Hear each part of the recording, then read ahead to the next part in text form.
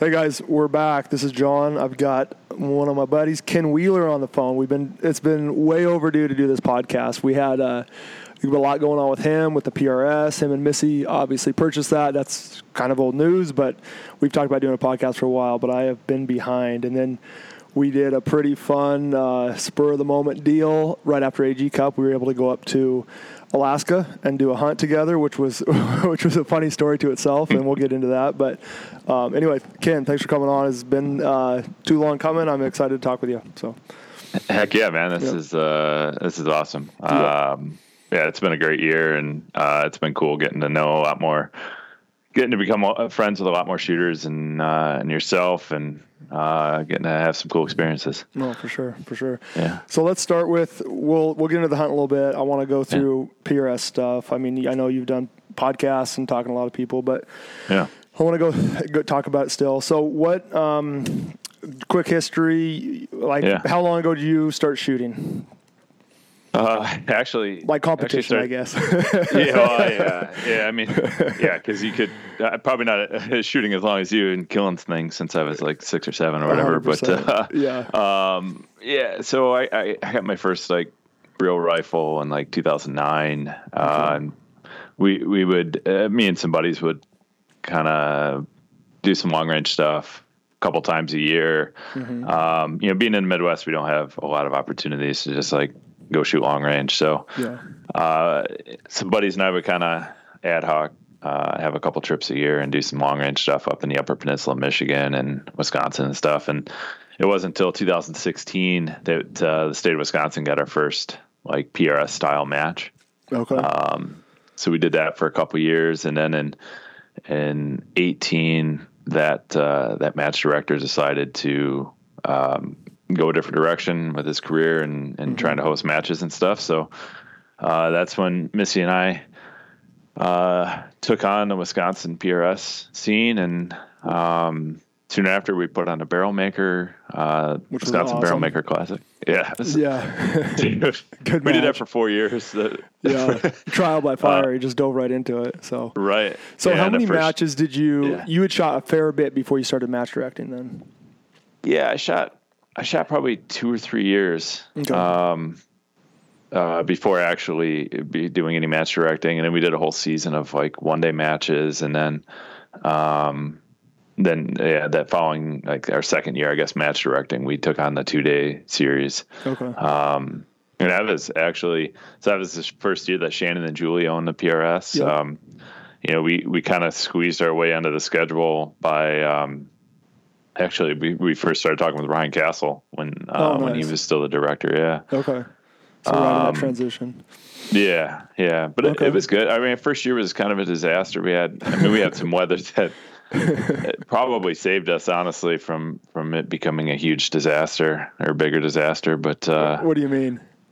So we ended up throwing out the first full day of shooting. Oh no! Because of scoring, because you couldn't lost practice score or what?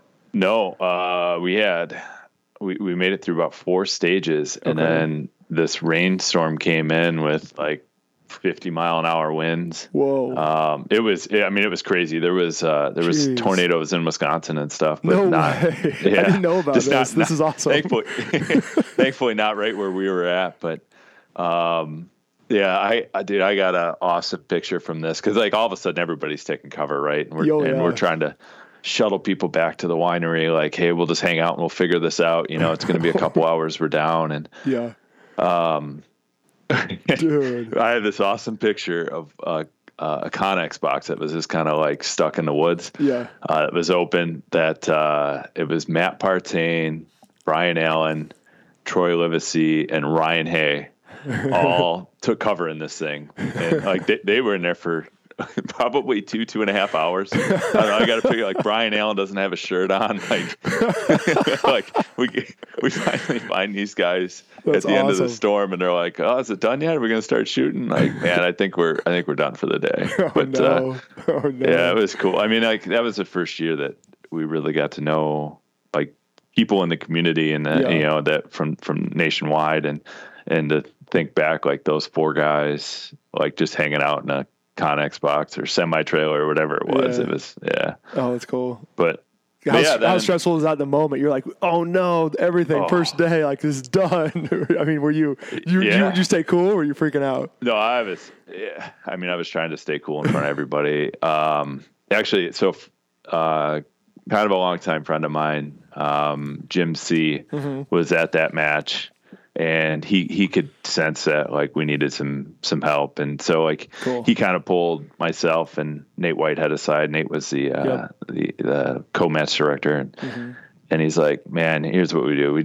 Why don't we just throw today out and we'll start fresh tomorrow, and we can get 11 stages in. We'll call that an entire match. Nice. So then I called Shannon, of course. I'm like, man, this is a disaster. And he's like, don't worry about it. Like, just do your best tomorrow, and whoever wins, right? That's cool. That's cool. Yeah, it worked out. So you were able to fit in 11 and everything went pretty good then? Awesome. Yeah. Yeah. Keith Baker won that year. Oh, nice. Yeah. That's cool. Yeah. Right on. Well, that's cool. A little trial by fire out of the gate. I was going to hold off on these controversial questions for a minute, but you kind of just led into this one, so I'm going to go with it. You mentioned you had shot quite a few matches before you did your first. Yeah. This is a reoccurring question or comment that have come up year after year. Do you think there's ever a place where 2-day national match directors, not 1 days, but 2 days, should be required to shoot 2 to 3 matches a year just so they understand the culture and how the sport's moving? And I'll leave it at that. What do you think? I know it's controversial, so. I'm fine with it. And I've had this conversation a lot of times. And I've had this conversation with match directors who haven't shot for a few years. Yep. And I'm, this is something I'm comfortable leaning into. And so my personal point of view on it is that, I only shot a couple 2 days before I actually hosted a 2-day match. Yep. And I can tell you honestly that after I shot like 3 or 4 2 days in a year and got to travel a little bit and go outside of just my general region and shoot, it made me a much better match director. Yeah, there's no doubt about it, right? Like you have to see how others are doing it. To know like sort of what tricks and, what things you can do to become a better match director. And, there's, and almost any time that there's like some drama or problems at a match, like, it's like, man, we've dealt with that before, today now. Right. And it's like, man, we've dealt with that before. Like you just got to go out and shoot and you'll see how others are doing things and, improve your own methodology. Yeah. Now, should it become a hard and fast rule? No, I don't think so. I mean, like, look at a tough one. Look at Shannon K, right? Like he probably the best match director, he can ever run people through there. Yeah.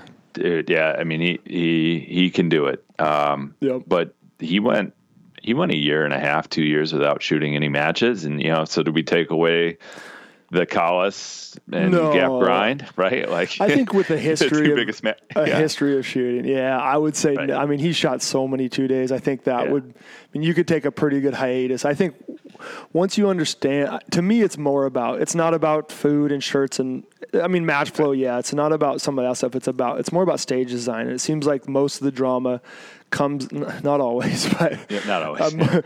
Sometimes it's just what it is. But.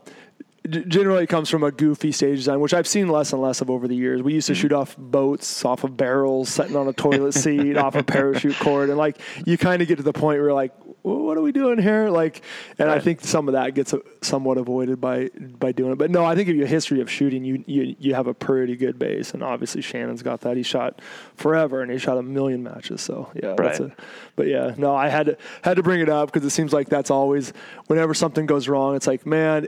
This could have been easily avoided by seeing other match directors handle issues or how matches flow. And we've been talking about, someone's like, you got to ask him this. I'm like, oh, well, that's a good one. So, anyway, like I said, I'm fine leading into some of these. Like it's, last year at this time, I actually was pretty naive. I think I would say taking on the PRS, right at first, I'm like, oh, this will be easy, and then actually, the more I saw how much Julie actually did for the PRS and all that. Like, it really opened my eyes how naive I was, for one. But then she did so much. I'm from a distance, and I could see, like, I was impressed watching her run around shot, and then just seeing all. I mean, so much organizational stuff at the finales, and when I limited experience with that, I was like, wow, she's working hard. Dude, yeah, she is. She's an absolute rock star. That's cool. Administrator and all that. But yeah, I mean, like last year at this time, I couldn't tell you where my head was. But I couldn't see the big picture. And some of these questions, I would just, like, I'd probably give a really naive answer to, but I've had these conversations 3, 4, 5 times, over the course of the year. So yeah. So you go from shooting a few matches, starting the barrel maker, running that for a few years. Yeah. Where did in your head you thought it would be a good idea to buy the PRS? Yeah. And this is kind of weird too, because so Shannon and Julie were running K&M and the PRS, and despite everything that Julie's doing, she just didn't have enough bandwidth. So. Yep. And quite honestly, if you were to pick a business to focus on and really grow, like, K&M probably was a better business to grab. And especially with, what they had and all that, it just made sense for them to, for sure, either find some more help with the PRS so that it wasn't so much a workload, or sell it. And, so Missy is my Julie. She is super organized and, awesome.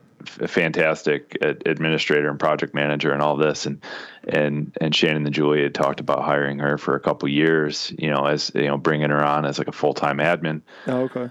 And yeah, we considered it, but Missy's career was going in a really good direction. She was really enjoying things. So we just sort of politely declined. And then I think it was summer of 2022. We had a meeting with Shannon and Julie. Spent a couple days with them down in Tennessee. And I said at the end of that, I said to Missy on our drive home, we had like 10 hours in the car. I said, why don't I consider, like, maybe giving up my job? I was an engineer for like 20 years. Yeah, was it like you were just doing something? It was you had a really good career. So. I had a great career. Yeah. And actually the last 5 years of my career, I was an engineering manager at a company that was doing deep hole drilling systems, and not deep hole in earth, like deep hole in like steel and barrels, and medical devices and, cannon barrels and stuff. That's really cool. Yeah. So I was really enjoying that, and was surrounded by a lot of people that I really enjoyed working with. And, so it was kind of a tough thing to wrap my mind around, like walk away from what I've known for 20 years. And it's a big step. Yeah, absolutely. It is. Yeah. Yeah. But that's crazy. Yeah. So you got somebody like Missy in your corner who's like, yeah, let her back. I honestly didn't expect that when I brought it up. I expected her to be like, it's a little too risky, don't you think? But in the end, she's like, well, let's see what the financials might look like, and if it could replace what you're making as an engineering manager, she's like, I think you'd be really happy doing it. Oh, that's so cool. Like, oh. Okay. You're like, okay, well, here we go. Yeah. And then it was like full steam ahead. So. Oh, dude, that's so cool. Yeah. Okay. Yeah. Okay. So that's, I guess it's been over a year now, or no, over a year. Yeah. Over a year. Yeah. So, still majority happy with your decision. Like, I know there's headaches come along. I saw you shot running around like chicken with your head cut off. You're like, this is crazy. Yeah. So, well, yeah, there's definitely some there's some moments over the last year that are just amazing, right? Yeah. Both in the sport, and then at home too, because it once the season gets rolling and like all the match directors have what they need, and the summer actually did afford us a little bit more family time. Cool. And a little bit more time that I could travel to matches and stuff. So like, that aspect of it was just amazing, right? Cool. Having some more time to do things, especially in Wisconsin when it's nice in the summer. And you know, we have a pontoon and we try to go out on the lake a decent amount, you know, and nice. So yeah, there was definitely some really high highs. And then, you know, at first, any little bit of drama that would sneak up or whatever, I'm like, man, what did I get myself into, you know? But did you ever catch yourself like taking it personally over just, oh yeah. Okay. Yeah, I mean, I don't know how I would avoid yeah. that in your shoes. I'd be like, oh, and then it's completely not directed towards you at all. But I would do the same thing, dude. Yeah, dude. I mean, that's a great statement. I'm wired to be sort of a people pleaser, right? So I'm trying to make all the match directors happy. I'm trying to make all the sponsors happy, and I'm trying to make all the shooters happy. Which is impossible. It is, right? Right. But until you have somebody actually say, listen to yourself, man. Like nobody can do that, you know? And then when I kind of realized that, it's like, okay, well, there's definitely going to be instances where there's a rule call or something like that, or judgment that needs to be made. And there's going to be people that aren't going to be happy with me. And, that bothers me. Yeah. I want to be a really positive leader of this organization and sport and a big part of this community. And any time that, you know, there's people upset with how things are going or a decision I made or whatever like that bothers me. Yeah. Even if it's the right decision. Right. Yeah. So I think, I don't know. I think that provides a lot of value. It sucks for you in the moment, but also it's nice. I mean, having somebody care that much is, I can relate to your, you know, Shannon, I think he was the right person for the job, but he's, you know, out of the military background, and sometimes he comes off as, you know, there's no feelings and it's the right decision and let's go. And there's a big pro to that. But it is nice when you also get into a situation where something's going on, and then you can feel that tension on their side. You're like, listen, I don't like this either. Like, this is hurting my feelings. I want to resolve this, but that's a tough go, because I mean, PRS, you're herding cats. I mean, we're all a bunch of we're all trying to win or do this or do that, and then you got all this emotion involved. There's always something coming up, but I appreciate your. Getting to know you a little bit and your personality around it. I'm excited about it. So thank you. No, that's cool. Thank you. So is there, I don't know, like building a vision, goals, like what do you, I mean, are there probably some things you don't want to talk about, things you do? What are you excited about right now in regards to PRS, any of those kind of things? Yeah. So last year I had kind of an eye-opening experience where and at SHOT Show I met with MDT, and Kyle Van Rutenberg was with MDT at the time, and you know, he made a statement to me that, you know, like you're sitting in a really good position to not just be a head of an organization that's, you know, a community of just shooters or whatever. Like you really can be an extension of marketing for sponsors and grow this thing, you know, a lot like, I'll say like NASCAR or, professional bull riding or Bassmasters or something like that, where, you can grow the community, grow the sport, and then you can bring in a lot of big partners that want to be a part of this, that, honestly have really good finances and budget for, you know, they have big marketing budgets for helping out organizations that are doing this type of thing. Right. So, you know, that whole thing really opened my eyes to, you know, that the PRS is basically an extension of marketing for a lot of these companies. And, it's our duty to, you know, put those brands and whatnot in front of our audience, and then grow that audience. Right. Yeah, absolutely. So yeah, that was really the first change for us, or sort of that mindset for me. Yeah, just like a shift in mentality of what we're doing. Yeah, no, that's good. It is good. So, I mean, you look at like somebody taking an ad on Outdoor Channel, like it's so hard to like say what moves the needle, but you're like, does that sell very many scopes? I know that You know, just so, like I work with Loophole a lot, right? So, but as far as like, you know, Loophole in this market, like it's blown up. So, I mean, it's moving tons of product, and it's good for both sides. But no, that's cool. Yeah, it's good. It's really good for everybody, right? Like, so Loophole comes in big, and they're a big supporter of ours. They're an affiliate partner. Yep. You know, they're supporting the organization. Our organization is now trying to grow the sport as well. So like we're trying to bring new shooters in. Yep. As more shooters come in, they're buying scopes, right? Which then supports Loophole. Like it's this, it's just this engine that keeps turning, and you know that understanding, you know, made for a couple hires over the last year. I heard Ryan Stens, who was local to Wisconsin, and he's coming on board as a big player in our media game, and is organizing and working with sponsors and match directors and pulling content together. We hired, we hired Camden Powers. She's a shooter out of Colorado. She's awesome.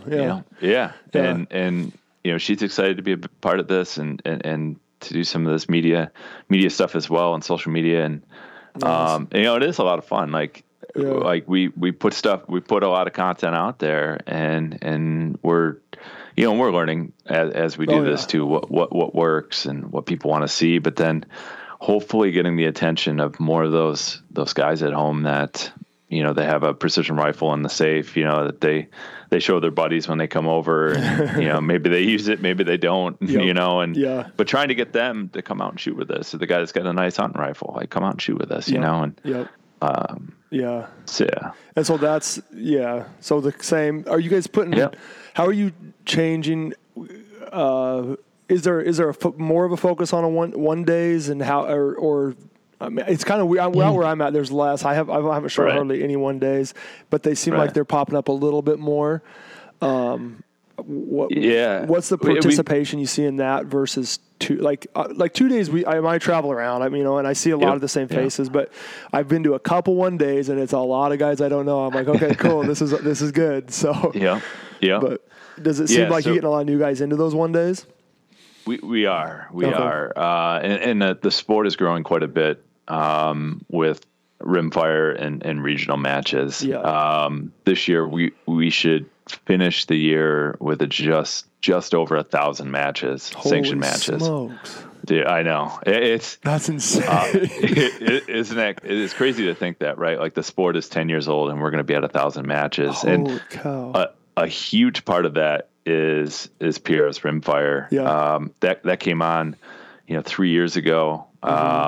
And you know, we had a couple matches the first couple years, and this year we're gonna have 500 rimfire matches. Holy smokes! And it's wild. And you know, a big part of that is I hired Greg Stewart and Matt Steiner. Both are really successful rimfire shooters, you know, that are in both feet, and they really understand the sport and the community, and they've done an awesome job giving the community what it really wants. That's cool. and structure and leadership and all this. So, wow. That's cool. That's huge. Wild. It's half the matches. That's crazy. Okay. Yeah. That's cool. Yeah. And they, you know, the attendance on the rimfire side is a little bit less, but there's, I think overall, if you multiply, you know, how many matches by shooters and all that, it's probably a little larger community, but the match attendance is a little less. It's more about, like, you know, come out to your local gun club for, you know, 4 or 5 hours on a Sunday and you know, compete and have a good time, be able to like socialize during the match because it's quiet, you know, you kind of hang out with your buddies. It's cool.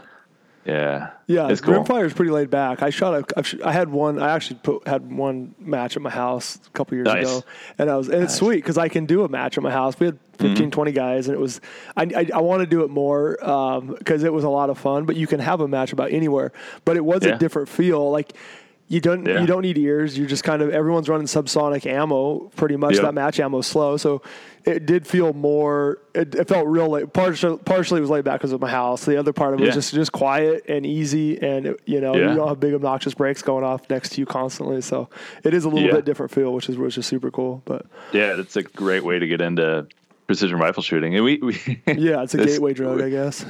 Well, we assumed it was, right. Like, and I think everybody's like, oh yeah, you start out with a 10-22 and you shoot, and then maybe put together bolt action rimfire, and you kind of go up. And I think we've seen a lot of the community, like they go just full into rimfire. Yep. And never leave. I mean, and I can see why. Like, it's a lot of fun. It's really casual. And then, like, if you and you don't have to reload, which is awesome. Yeah, that too. Right. Yeah, you just grab a couple boxes of ammo and your rifle in a bag and go to a match. Yeah. It's cool. No, that's pretty cool. That's pretty cool. It's an awesome crossover. Again, you're using the same scopes, the same chassis. There's guys you can geek out and you custom barrels, actions. We got Rimex, Voodoo, all that kind of stuff. So that's pretty sweet. That's cool. It is. Yeah. All right.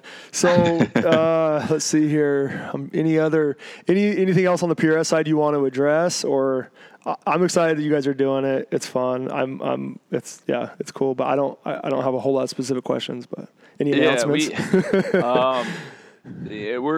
We're exploring a few things. I've heard some rumblings at Frontline this week of some things you're working on. I don't know what's private and what's not, so I don't want to say anything. I'm an open book. I'm not hiding anything from anybody. But so a couple things that we are doing. We last year, unfortunately, we had kind of a last minute falling out with 9 Line, so we ended up losing like basically our T-shirt provider, membership shirt provider, and the membership shirts weren't really a big deal for me as a shooter, right? It's just somebody part of the community, and I have a couple at home, but it was a big deal for some people, and I get it. Like it's awesome to be a part of this, and especially wearing a piece of apparel, right, that has PRS on there, and it's kind of a conversation starter and all that, and So this year we spent the wintertime kind of exploring some different options. We are going to have membership shirts again. They're going to be pretty badass. Sweet. It's like a custom made shirt. It's not just like a silk screened, whatever, off the shelf type of deal. So, so we got those coming. We're working with the same company to actually come out with some PRS apparel, like hats, T-shirts, sweatshirts.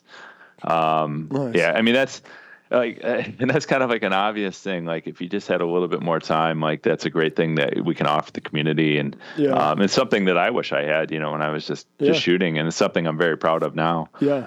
That's cool. So that'll probably be mid-summertime. Like, we'll have a lot of that stuff come out, and then probably what you heard at Frontline. I'm in talks with a couple software companies. Awesome. I want the Precision Rifle Series to have an app. I love it. I want to start with live scoring. And like Practice Score is a great solution. Ultimate Ballistics is a great solution. They've been out for a couple of years. I didn't really engage with Practice Score at all with conversations, and I tried having a conversation with Ultimate Ballistics, and I think we're not on the same page. So that from there, that going forward, let's see if we can do this on our own. We'll start with a live scoring app. That's awesome. And I think we'll build it up from the ground up to be Precision Rifle Series centric, right? And I love that. I think we can probably move matchbooks to be digital, and have it in the app. Yep. We can build some unique things into an app that, if a match director setting up a stage, we know the yardage, the target's at. We can make them select like what the target profile is. We can have them input the size. Now with all that information, we can start pulling some statistics at the end of a match, right? Like, that's awesome. Hey, on 1 to 1.5 MOA targets, maybe you have a 50% hit rate. On 1.5 to 2 MOA targets, you're 75. 2 to 2.5. So you can. if you have Man, that if data, you had all that data, that would be awesome. Because you could, at the end, you have all the hard stuff, all the hits, all the misses, and you could overlay. You could do some real easy, like some weather overlays, like Sunday night. Like, hey, it blew 6 to 8 on Saturday, and it blew 10 to 20 on Sunday, and look how really quick, and just throw some charts and some stuff out there. It would be really fun to look at on hit percentage and everything else. That's awesome. Right. And you could look at different shooter statistics, right? And like, I kind of imagine this as like a baseball card, like, statistic that you could have for shooter profiles. And you could see like, man, like Austin Orgain or Morgan King or John Pinch or, any of these guys in big open fields, like, they can shoot and win flat out. They're really good. This guy's really good when it doesn't blow, and this guy's really good all the time. Or when it blows, he excels at 18 miles an hour. Like, that would be so cool. Yeah, right. That's awesome. Yeah, it would be really fun to have all that. Right. So okay, cool. Starting out with having live scoring, and again, live scoring. It may not be capable everywhere. I think for Pro Series matches that are really remote, we could probably do some. Mobile hotspot or something. Starlink and stuff. I think we can set something up for not a lot of money to have Wi-Fi at a range. But that's one more step to making the sport a little more professional, right? That's cool. If you have that helps match directors up too. I mean, if you go to an online match books, that's great. Like, I mean, when we did some matches back in the day, I mean, remember one time we had an issue with the print house and stuff came out put together wrong. It's like you're trying to fight to move pages around and you print it. You're like, okay, but if you had that, especially you look at the match book at the hotel or find some service and then you just download it for offline use for the weekend. Yeah, exactly. That's awesome. I love it. And for the guys at home that, are kind of following along, like, man, all right, that looked like a really difficult stage. There was only 2 guys that cleaned it. Look at the course of fire. You could bring the app up and check it out, right? Oh yeah. But for the community that wants to follow along with a match, like last weekend at Frontline, like I had a dozen or 2 dozen friends there, all guys that I'm really interested in. I'm like, man, any one of these guys could win this. I want to see what's going on or how they're doing, and you can't really, Exactly. Like scores come out Sunday morning. There's it would streamline stuff. Yeah, and he had a super fancy matchbook, and you could save some money on that and get the scoring up. Right. Yeah, that's a lot of benefit. And then just a precision rifle focused scoring system, like practice scores. Yeah, I think as far as I know, started more with like speed stuff, USPSA and stuff, and so you're kind of modifying something that's not built for it. And ultimate ballistics a little better, but I'm just ground up precision rifle would be cool. I'm sure there's a ton of different things you could do. I like that target input thing too.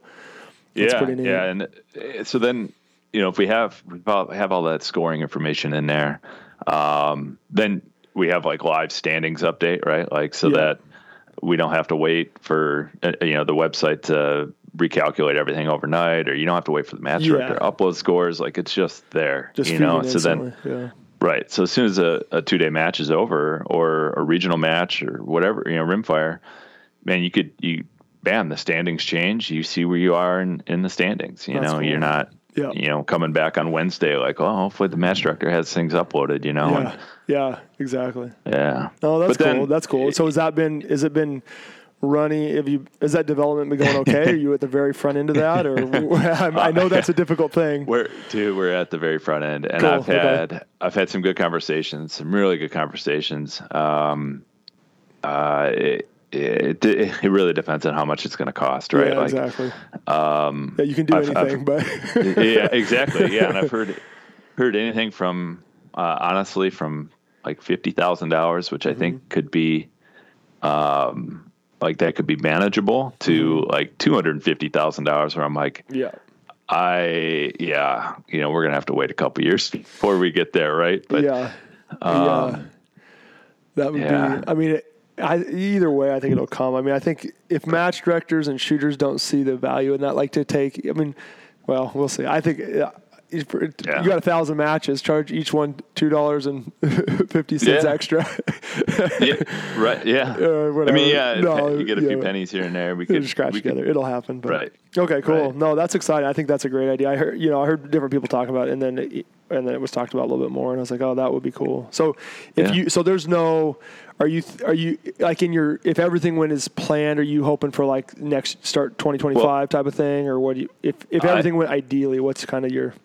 Yeah, ideally, this summer. Oh wow. This summer we would be doing some things on the local level. Probably here in Wisconsin, I would try to implement a few of our one-day matches. At I don't direct anymore, but some of our local guys I'd probably try to get on, just to play with the software and get some of the bugs worked out. Hopefully, get a lot of confidence in it, and then.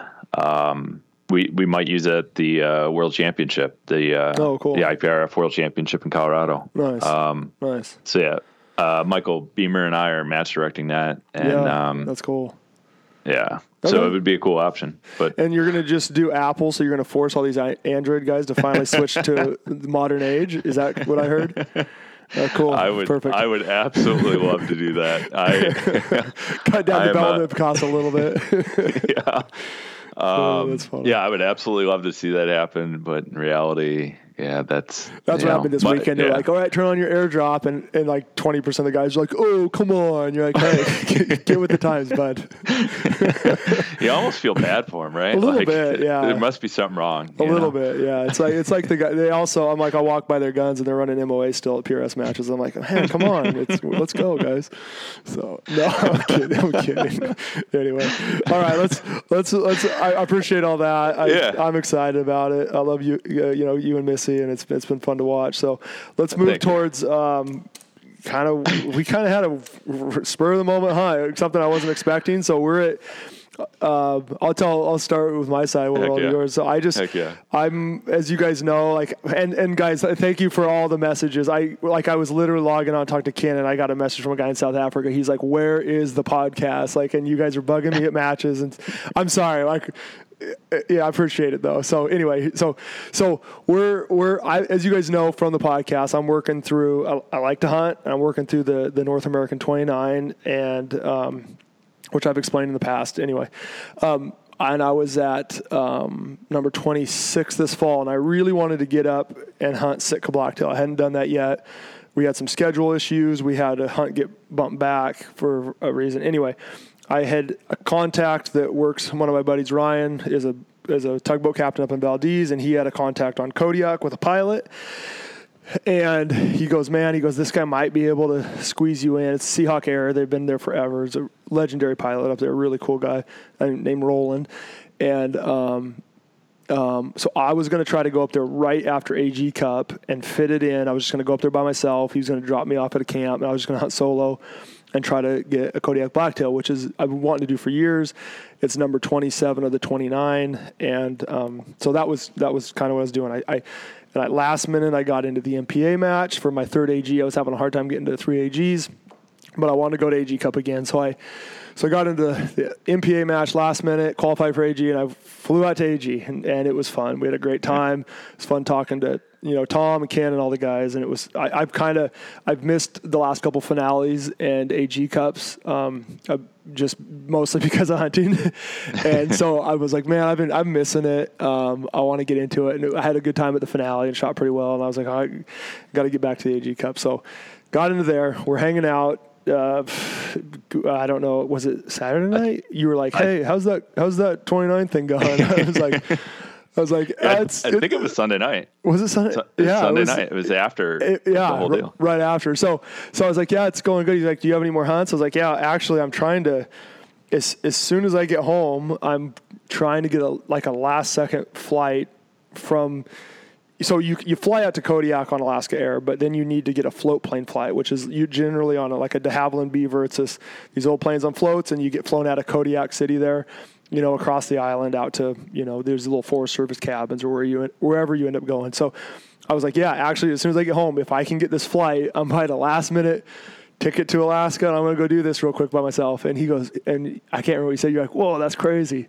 Yes, that's exactly what I said. Yeah, that would be the craziest thing I've done. I was like, well, yeah, since buying the PRS or something, and just dumb joking around. And I was like, well, I said, you want to go? And you're like, you kind of got that look. I was like, oh, he's serious. And I wouldn't have, I told Ken later, I was like, I wouldn't have even joked because if I didn't want, like, I knew we'd get along. I know Ken's chill and it would be an easy, relaxing, not a big deal. And so I would never generally say that, but I have said that to a lot of people that, over the years that I wouldn't mind hunting with, and never works. It's just not how life goes. Everyone's got schedules, especially last minute like that on a trip like that.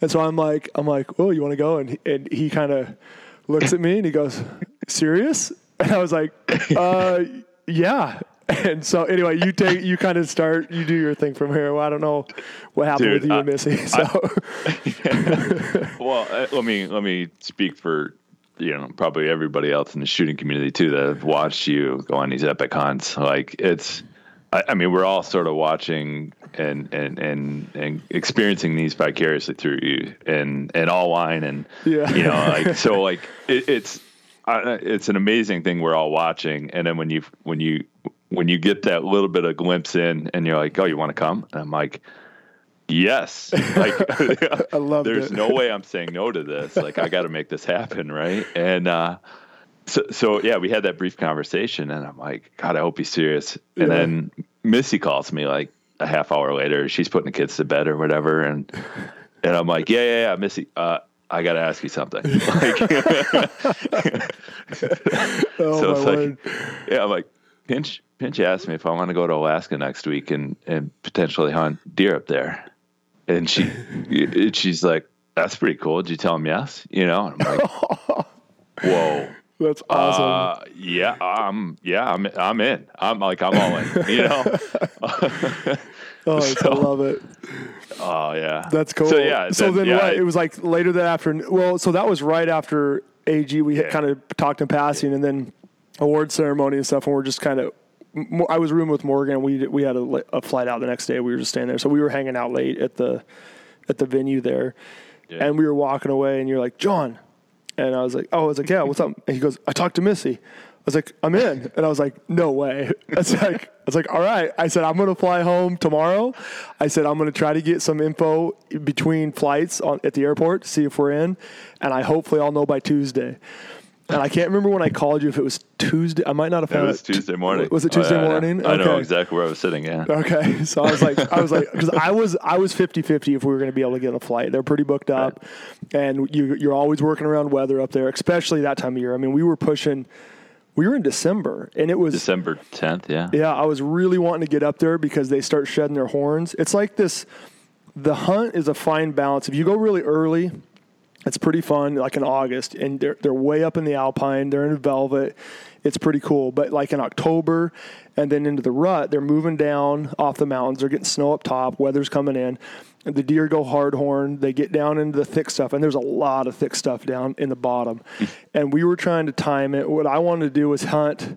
Either I wanted to do an alpine hunt, which didn't work out. I think we'll do that in the future. But or it's you said Will like I'm coming along. Yeah, 100%. We'll do a big group party. We'll talk about that later. But or you go really late, like where the leaves have all come off. There's a little snow on the ground, so you can glass them up better. It's hard to understand. I mean, it is if you're up high glassing down into the bottoms. If the leaves are on and there's no snow on the ground, it's a jungle. I mean, we had snow on the ground. And leaves were down, the tall grass had been knocked down by snow, and they still just disappear like nothing. They just walk into, there's a lot of brush. So we timed it just about perfect. And I was nervous, the horns were going to be coming off. Spoiler, we did kill deer, but when we killed the deer, I was like really careful moving them by the horns because it turns out they were on there pretty good, but kind of in that area is when they start shedding. So Tuesday I called, Tuesday called you and you're like, you're like, give me 10 minutes. And you looked up flights and I mean, you were on the spot with everything. And so I was like, all right, I'll go up this day. I'm going to land here. You ended up, flights worked out for you to go up a day before because you coming further from the east. And we met it just came together ridiculous. Yeah. Well, I want to make sure, you're like, we're going to probably float plane Saturday. So if we can get in at a decent hour on Friday, and I think there was 1 or 2 flights in on Friday. Yep. So I made sure my ass was in Anchorage Thursday night so that I was on that flight with you the next day. Yep. So, which there was some weather, some delays. We flew over Anchorage, like we were supposed to land, and I got service for a minute, and we got rerouted to Fairbanks because of a snowstorm. So it worked out. We landed in Fairbanks for like 45 minutes, or 30 minutes, 45 minutes, and then turned around and flew back to Anchorage once they cleared runways or whatever. So, but yeah, you're always kind of working around weather there. But anyway, so then we now here we are. I'm like, hey, Ken, like, what's up? It was like out of context. Like, we're match shooters. I see you at the match. We talk a little bit, see you at Barrel Maker, and now we're hunting and so we fly out, flew out to Kodiak. That's still on commercial Alaska Air. Grab a hotel at a pretty classy establishment, and try to get the last minute gear, right? Like, yeah, we had to go get tags, and then tags, what food. was the food? They're like, just buy food up here. Where we went to the main sporting goods store there, and they had it was a horrible selection. I was like, this is going to be rough. And then my buddy was like, well, sometimes those Forest Service cabins are pretty stocked. And you have weight flying out. You kind of float plane lands there, and you're right by that cabin. So we ended up going to Safeway and just buying a bunch of like heavy food that I wouldn't normally backpack with. Like, comfort food. Yeah, exactly. Pop-Tarts and all kinds of healthy stuff. So, no, we got geared up, got our tags. The Kodiak changed. So historically, you've been able to buy multiple tags. A non-resident could buy 3 tags. Some areas in Alaska, I believe it's 5 tags for non-resident for Sitka blacktail, depending on the population. But this year, they cut it back to 1. So kind of changed it was different. I guess technically it's more expensive because once you buy your hunting license, the tags were relatively inexpensive. And if you divide all your costs for your flights and everything, your hunt per deer gets a lot cheaper when you get 3 versus 1. But but we got 1 tag, which was fine with me. We flew out. It's Saturday. Yeah. So we stayed the night there Friday night, and then we were supposed to fly out like 2-3 o'clock on Saturday, right? That's when they could fit us in. Yep. And we were kind of waiting on weather and stuff. And I know we got up pretty early Saturday morning, had breakfast. Yep. We were just kind of sitting around doing some work on the laptops and stuff. And then they called at like 8:30 in the morning, which is an hour before light, was it? Oh, yeah. I mean, the light, it was dark. Yeah, it was definitely dark. Yeah. Yeah. And it was like, dude, I remember that's when it became like really real for me. It was like, okay. Yeah, they called and you looked at me and you're like, they're going to be here in a half hour. Let's go. Yeah. And which is awesome because we're sitting there like I've had a lot of delayed flights, and Alaska's known for that. Like it's the worst. And so I was fully prepared to be staying in that hotel all day and flying out Saturday late or flying out Sunday. I try to go into these ones pretty open-minded because when you get in Alaska in November and December, it's just what happens. And so instead of flying out at 2 or 3, they call you like, hey, we're going to be there at 9. It was like 9:30. We'll pick you up at 9. We'll try to fly out at 10 or something. I was like, no way. So we just chucked everything together, and that's cool. But I'm kind of curious. So you said it became more real, like, oh, we're actually doing this. Like, dude, like, yeah, I mean, so like flying into our Anchorage and then flying into Kodiak, like, and I'm sitting in a window seat and I look out, I'm like, man, this is unlike anything I've ever been. Like, I'm a flatlander from the Midwest, right? Like, yeah. And then like seeing the mountains and the ocean and the snow and dude, it like, it's an unreal feeling for the first time. Where I don't know, it just feels so much like an adventure. Yeah. So I love it. So then like, all right, we got to go. Like, okay, now I'm like, I'm putting on my, I'm no longer putting on like clothes to sit around in an airport, and like, we're gearing up. We're going to head to the woods. And, I mean, it was like, awesome adrenaline rush, right? Like, oh, we're doing this, and I don't know what I'm doing. Like, I have no clue what I'm doing at this point. Yeah, you like throw the long guns on, throw the pants, get your rain gear ready, get your boots. Like, here we go. So, right. And honestly, I hadn't asked a lot of questions going into this because like I didn't want to sound like an amateur, and I didn't want to drag you down either. I asked you, like, do you need anything? What are you good? You're like, yeah. My buddy lined me out with some clothes. I was like, any questions? And I was like, I'll bring. Yeah, we just like I was gonna bring my 6.5 PRC. We're gonna share that. You grabbed a 45-70 for bears, and And we're like, that's it. Yeah. You didn't ask hardly anything. You're like, yeah. So I was like, all right, I think you're good. I mean, I wasn't too worried because we were kind of those Forest Service cabins, I think would be pretty good. But I made sure you had rain gear and a sleeping bag. I knew that. Yeah. Puffy. I just had heard that Tate and those guys, Tom went up on their moose hunt and didn't take a sleeping bag. I was like, wait, he did what? So we covered the basics, so we avoided that situation. but so then we rolled it. Shape picks up, little shuttle roll down to the kind of the float plane docks, or I don't know what's called, a marina for float planes. And man, we had weather. Like you said, flying into Kodiak from Anchorage, it was clear enough to see. There's a lot of snow up in the mountains, and it was snowing off and on down, all the way to the water. And it's just, I've been up there earlier in the year, and Kodiak's always cool, but Alaska's always pretty cool. But late in the year it adds an extra element of like, you got to be you can't get soaking wet and live out there like maybe you could early, where it's always raining. You're like, okay, it's 50 degrees and it rains all the time. Now it's snowing, now it's cold, and it looks really rugged and really, really cool. And the lighting we had clear enough weather to see the mountains and stuff, which doesn't always happen. So I was like, okay, this is pretty cool. Sinking in for me a little bit. And I had mentioned to Ken, I've been fortunate and been able to go on a lot of really cool adventures. And as much as I don't want to take anything for granted, I think it's human nature I've been on a lot of those flights, and every time I love them. I take pictures of the planes. I think they're super cool. I love the pilot stories. I love just all that history of that rugged country and the planes. But it's like your first match. Everything's super exciting. You go to a bunch of matches and you just kind of get used to it. And so I love seeing, as much as I still love it, I love seeing it from Ken and he's like, whoa, look at this and things that I don't necessarily, maybe I take for granted a little bit, so that was really fun for me, is like, whoa, we're going to hike up this or do this. And it was, I really like that. It was like kind of fresh eyes for me and a good reminder of all that. So that was cool. Dude, but at this point, I mean, like taking off on a float plane is like, especially in Alaska, there's mountains covered in snow around us, and we're going to go out for 2 to 7 days or longer if we get snowed in or whatever, like this is, and like, I don't even have a return trip booked to go home. Right. Like this is by far the wildest thing I've ever done. Right? I think I kept repeating that. It's like, what are we doing here? Like, it's so crazy. Yeah. This is the craziest thing I've ever done. I'm like, sweet, right on, let's go. Right. Oh, that's cool.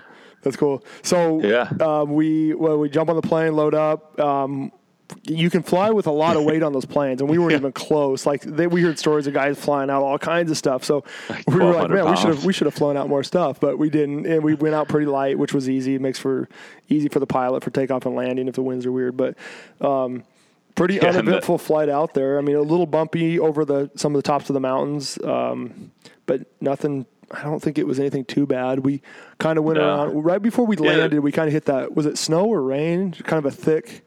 Yeah, we flew through like a snow squall, and like so I was sitting in the front seat at this point, next to the pilot, and you're in the back, kind of videoing and stuff, whatever. And I can tell our trajectory, and we're heading right towards this. I mean, it's not a cloud, like we're in this tiny ass plane. We're gonna fly into this snowstorm. Yeah, and the pilot's like totally calm and comfortable, and he kind of looks at me and he's like, a little bit of a snow squall will go through here. Yeah. But he said it with so much confidence. I'm like, I guess we're going to be okay. I hope so. But it turned out to be nothing, but like it adds to the experience, like all of this new stuff, Yeah. But yeah, so we did get a good look coming in kind of over the areas we're going to hunt, right? Mm-hmm. Like we knew kind of the valley that we would probably end up in, and we knew the mountain or big hill or whatever it is that we were going to climb over, and we kind of got a good look at all sides of that, so that was kind of nice. Yeah, absolutely. So let's see, we land, boat, you kind of pull up right to it's kind of this big finger bay that goes in, so you're not landing on the ocean, it's a bay, it's protected, and you kind of just taxi the plane right up onto this rock beach and this little Forest Service cabin sitting right there. And they're all over Alaska. There's a handful in Kodiak, and you can reserve them. They're pretty inexpensive. But it was nice. We rolled up there, threw our gear in there. That one had like an outhouse. It had a little shack to put meat in to keep it, keep the meat cooler and away from you and the bears and that whole deal. And the cabin was nice. It was kind of up on stilts and a couple of bunk beds. It had a little kitchen. There's no running water or anything, obviously, but some counters, had a table, very clean. I was like, hey, this is sweet. Had windows up, at the front overlooking the bay, a little deck thing. Like I was like, hey, this is about as nice a place I've ever stayed. So no joke. I was ready to stay in a tent. That was my initial. I was going to get dropped off, sleep in a tent for 4 or 5 days and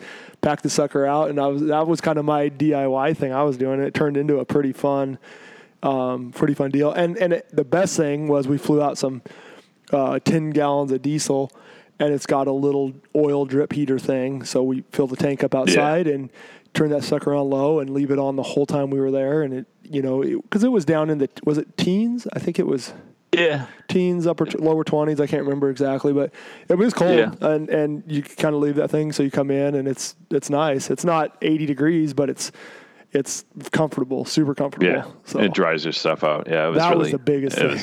Yeah. We had some wet days. So, I don't know. We could play. We've already been on for an hour, so we need to speed this up a little bit, but we could play this forever. But so we're going, we land, things actually went very, very well. You said, I was ready for a week and working around weather, and I really, really, really wanted to get a deer. It had been a rough year on Kodiak. They don't know if it was a rough winter or just the way where the deer were. They moved down early, were hard to find, but no one had killed. Hadn't had a whole lot of luck on Kodiak. I talked to a lot of people that were up there that year, and they're like, man, this was the hardest year we've ever had. We actually hunted for, a week and never killed anything and passed on some little deer. But, back in long story short, like it's just an abnormally rough year on Kodiak. So I've been hearing this. I'm like, well, we'll find a buck. But I was looking for a buck, and then we go up, we hike up straight up. It was kind of nasty, like Devil's Club and grass, and kind of a nasty little climb. And we couldn't find. There was supposed to be a kind of a trail up there, and we kind of found little pieces of it. But when you're kind of hiking in the dark with a headlamp, and there's some little bit of snow on the grass, and I feel like we kind of hit the trail every once in a while, but we never really did find a trail. Right. We kind of made our own up the little cliff face thing. It was a little sketchy, but there was I don't know, 10 or 15 feet where we had to climb, wearing packs, carrying rifles, and like it actually was, to me, it was sketchy as hell at first. The first of 4 or 3 climbs that we did on it, but it's icy, snow covered, rock. Yep. There's a 50-foot drop off. Like if you fell backwards, hopefully the alders will catch you. But it would have hurt. But so we kind of worked our way up that, and then we ended up like pretty early on. We saw.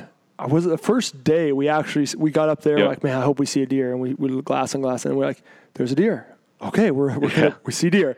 But we found 2 good bucks, and I was like, those are good bucks. And I filmed them. They were 1,000 yards away. We're like, okay, we'll hunt those in the morning.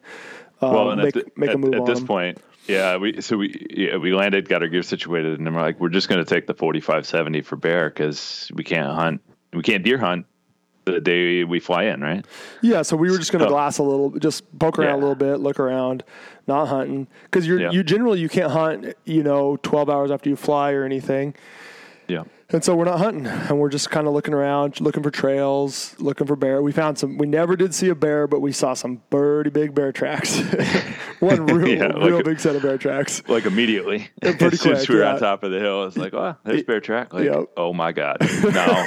I could tell you were like, ooh, looking around. Because all Wine had told me before we went up there, like, man, head on a swivel. Yeah. That was the comment. Head on a swivel. Yeah, so cut those pretty early. Yeah, I mean, we kind of found our spot like probably 2-3 hours after landing. We were glassing and we were overlooking a couple mile stretch of like valley bottom, right? That had some good cover, some good trees. Yep. You know, some beaver good ponds down activity. the bottom. We kind of climbed. It's a couple of ridges, but there's a big valley. We climbed roughly. It was 800 to 1,000 feet, I think. I can't. Somewhere up there, kind of straight up. Always took longer than I thought it was going to every single day. And then you get up there, and then you look back down to your hard left, and it's kind of this big long valley that runs off the head of the bay. These beaver ponds are kind of hung up, and they're kind of hanging valleys a little bit because there's big valleys in the end. They dump down in the bay probably another 300-400 feet. Yeah. And so we were looking these big drainages, and so we're up there. We're not hunting deer, and we see a bunch of deer. You know, we're just kind of exploring without our hunting gun, and we're like, oh man. Well, so then we take some videos of them through the spotters, and we're looking like those are good deer. Like I'd be thrilled with 2 good 3 points, and with eye guards, you know, what do you call that? An 8-point over there? It'd be an 8-pointer in Wisconsin. Yeah. Yeah. So over here, they're 3x3s with eye guards, like good looking deer, good Sitka deer. And so we go back, and we saw 3 of them. Right? Yeah. Well, because that one bedded hard down on the right. Yeah. Yep, that was a decent buck too. Probably a tiny bit smaller than the two bigger ones, and then we saw some little forked horns and does, and we actually saw a lot of deer. I was like, this is pretty cool.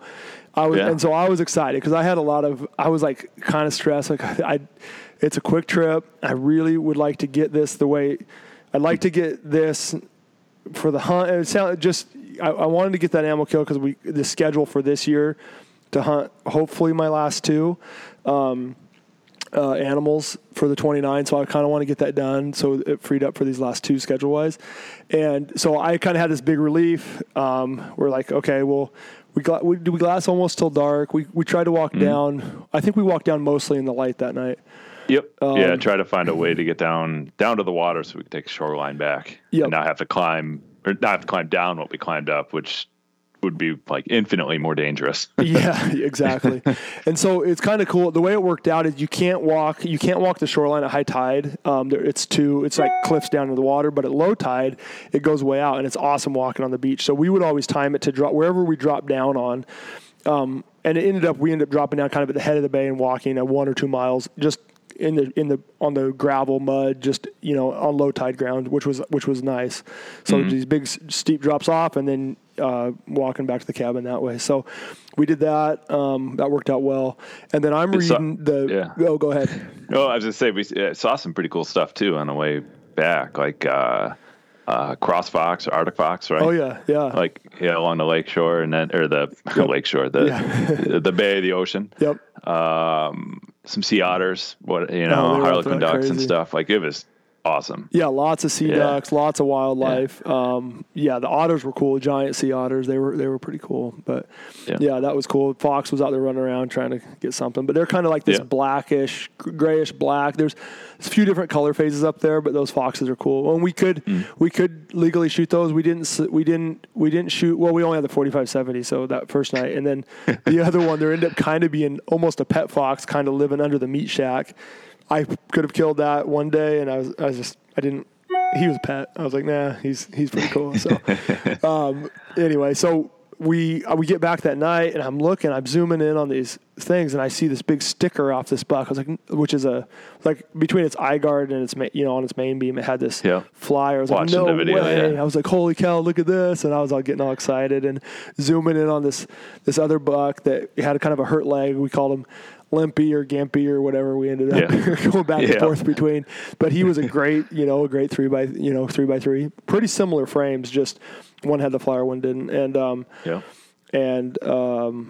so I'm reading regs and stuff, which I should have done before. I probably shouldn't be talking about all this. I should have been more clear on the fly time. And for whatever reason, for you guys going to go up there in the future, you can hunt deer. There's no waiting limit from flying to hunting. So we could have been hunting the deer the very first night.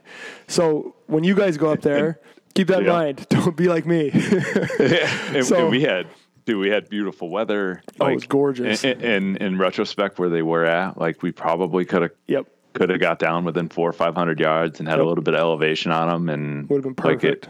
And there was hardly any wind. It would have been an easier hunt, and we would have been done in half a day. Yeah. 100%. So it worked out. I'm really glad the way it worked out. It made for definitely more memorable for me because I missed first time I've missed an animal in a long time, and we'll talk about that. But so anyway, we get down. I was like, no way, Ken. And anyway, so I was okay, whatever. We'll go after him tomorrow. Hopefully see him. And I get all like, I'm like, oh my gosh, I hope we see him again. I hope he doesn't leave. And Ken's like, oh, it's fine, whatever. We'll be good. And I was like, what do you want to shoot? He's like, I don't care. He goes, you shoot what you want to shoot. And I mean, you were the whole time you're like, you do what you want to do, and I'll do whatever. He goes, if I don't get a deer, I like to get one, but this is an adventure. And you were super laid back about all that the whole time. And, I was just focused on making sure you got number 27. It was fun. You were super cool about it, and no pressure at all. You're like, hey, if it works out, it works out, and if not, whatever. So next morning, we wake up and it's like, it's warmer out. I think it was like 25, 27. Yeah. And it is like spitting sleet, rain, garbage. We're blowing wet. Yep.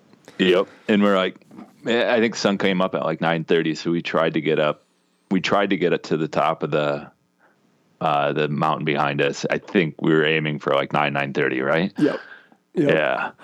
I wasn't totally sure, and it was extra dark that morning. I was like, man, I can't see my hand when you walk outside. And so I was like, well, I guess we'll push off a little bit because we were still like, I think we cut those bear tracks the day before. We didn't really have a trail. And I was like, I'd like to be able to see a little bit in the bear department. Just to be a little smart. I didn't want to go just by headlamp on the first day. We hadn't found the trail, and so we're kind of kicking around there. But I think we got up there pretty. We were a little bit late up top that day, I think. Yeah. So, and so we climb up, and again it's like icy. We climb this rock face. I'm way nervous, but I'm just trying to be cool. And like, all right, well, John's cool. Climbing this, and you got way more gear than I have. You probably have another 20 pounds of stuff with you because of the camera and spotter and whatever. So I don't know. We make it up, and it's like kind of no problem. A little bit of a confidence builder. I'm like, all right, I've been over that twice. We should be good now, and get to the top, and we're soaking wet, right? Like, because it's warmer, but it's still icy, and we're getting kind of rained on. Man, I remember like we got to that top of that first one. I'm like, man, I'm really hot. Mm-hmm. To the top of the first pass, and then like climb over the next one.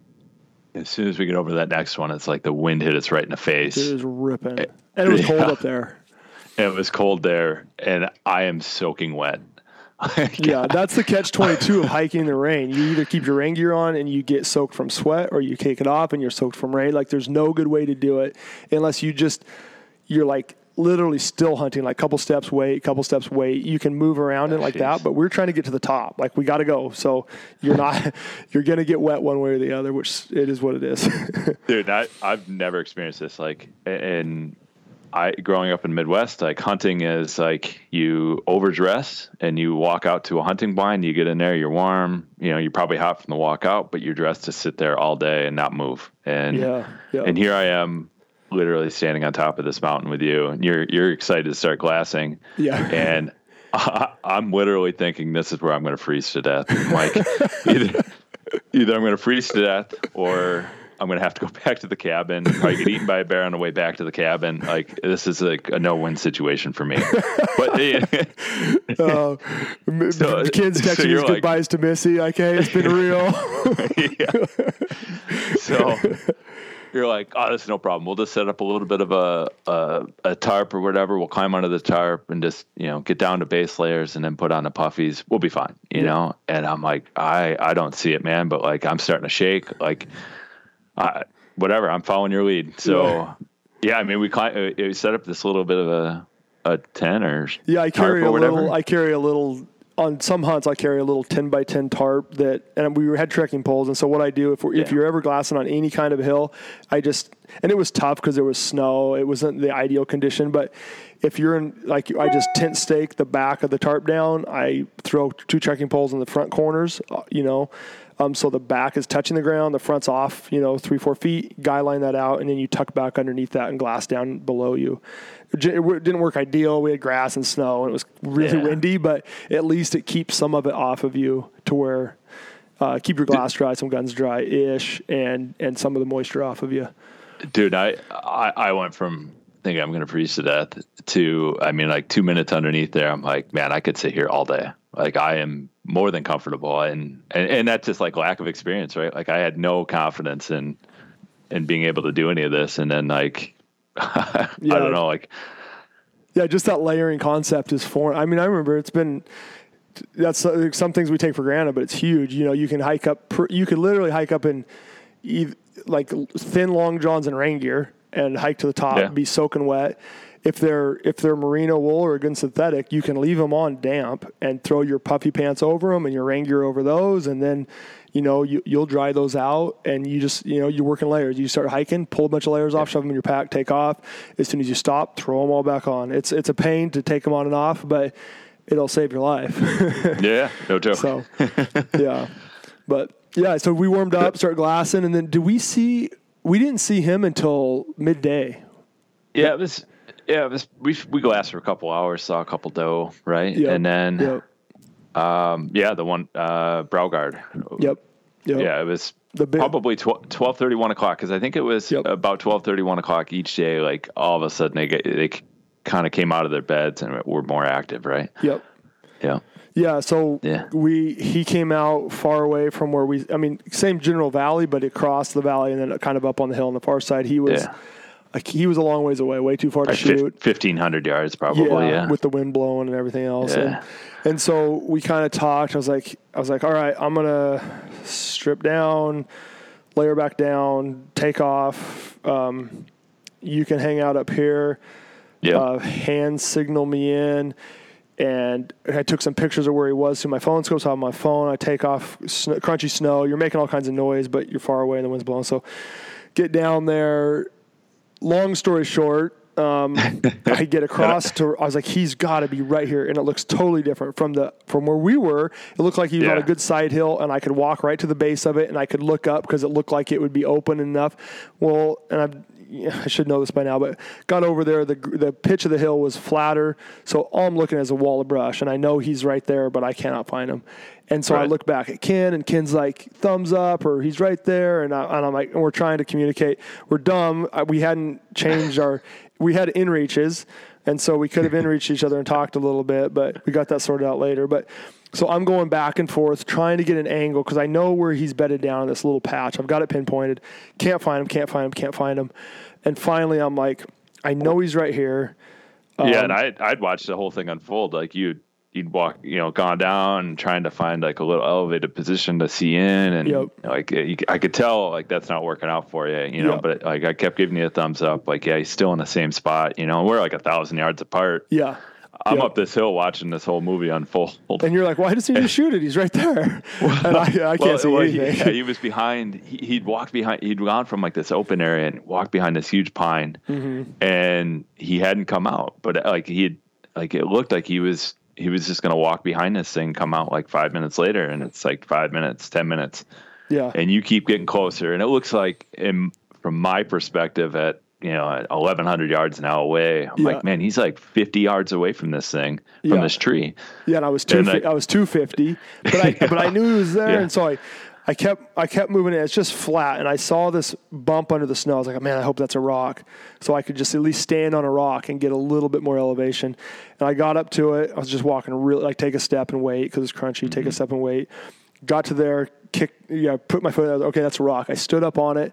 I stood there for 20 seconds, and I saw movement kind of in this pine brush where I had last seen him, and I was like, okay, so I dropped down, and I knew it was just super. The snow was like knee deep-ish, depending on where you were, and so I dropped down, pulled the bipod all the way out, and tried to get my pack. He knows something up, so he's running. I don't do anything. I just throw around in, and I'm trying to get around in when he's moving. And I lay down, and when I drop down, my pack rolled up over my head, shoved my head in the snow. I was like, come on, flip my pack off, throw it around, throw my gun on it, because my bipod's sinking. Like, it was seconds and everything. It was just a cluster. So he moves, I take a shot, like right when he's going through some brush, and I think I hit brush on the first shot.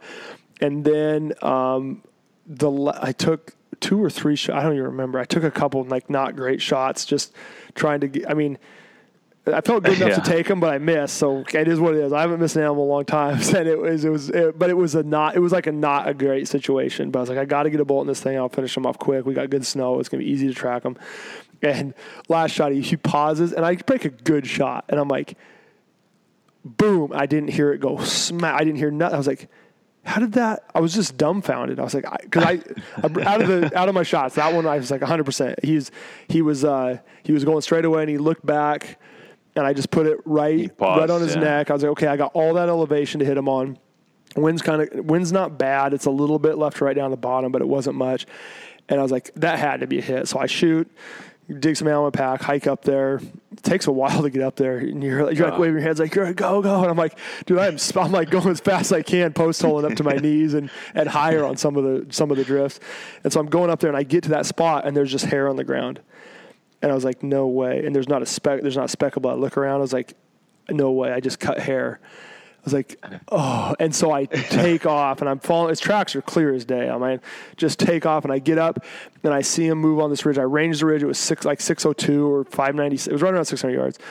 And he's moving up this ridge. I drop down prone, dial, rack a shell, and I spun my turret. And then I start squeezing trigger, like it's happening so fast, and he steps over the hill. I'm like, and I was going like, I was going fast, and I was like, he's gone. And then I don't know, hand signal whatever to you, and you're like, nah, gone. And by then he was running. He knew I was chasing him, and he just left the valley. And I was like, no way. Dude, and I'd blown up the valley. I would walk right through the middle of it. Like I just was like, uh-oh. I was like, this is not good. I didn't like it. So, dude, and from my perspective, I'm like up this hillside, I got a whole view of this whole valley, and, we start on the right side. You'd gone like down into the right, and I cut everything off on the right edge, and then went right up all the way to the other side. And, I watch you take 3 shots, hear the shots, watch it, don't even flinch. And, and the thing I probably watched that deer and you travel for another mile. And then finally you gave up, and I watched deer go for another mile. Like, and it just, and I never saw it again. I mean, it's on the side hill with alders, and you can't see. I mean, it's got to be in the open. As soon as they step into anything, they're gone. I mean, there's no way I could keep up, there's just no chance. He knew something was up. At first, the first few shots, he didn't know what was going on. And he was just kind of walking and be like, what? And then by the time he saw me that second time, he knew I was following him, and he was out of there. Yeah, you could kind of tell these deer don't get a lot of pressure, right? No. And with the snow being down and this kind of black spot, and I'm looking, even with 12 power binos, like I watch this thing go for like 2 miles in and out of alders, and like it was just gone. He's never coming back, right? Yeah. So that was pretty much, we kind of walked down and kind of met up in the bottom somewhere. Yeah. That was kind of end of day. Hiked all the way out. I'm pretty bummed. I'm like, how in the world, like 200, 250 yards, how did that just happen? I'm still racking my brain. Is my gun off? I said, my gun's not off. I just didn't something. First couple shots, I was like, okay, whatever. They were, it was less than ideal. That last shot, though, I was pretty confident he should be dead.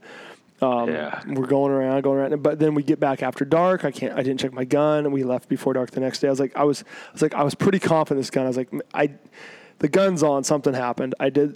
It's my fault. That's what I was believing, because I was like, I don't want to question the gun, because we're going to get another opportunity.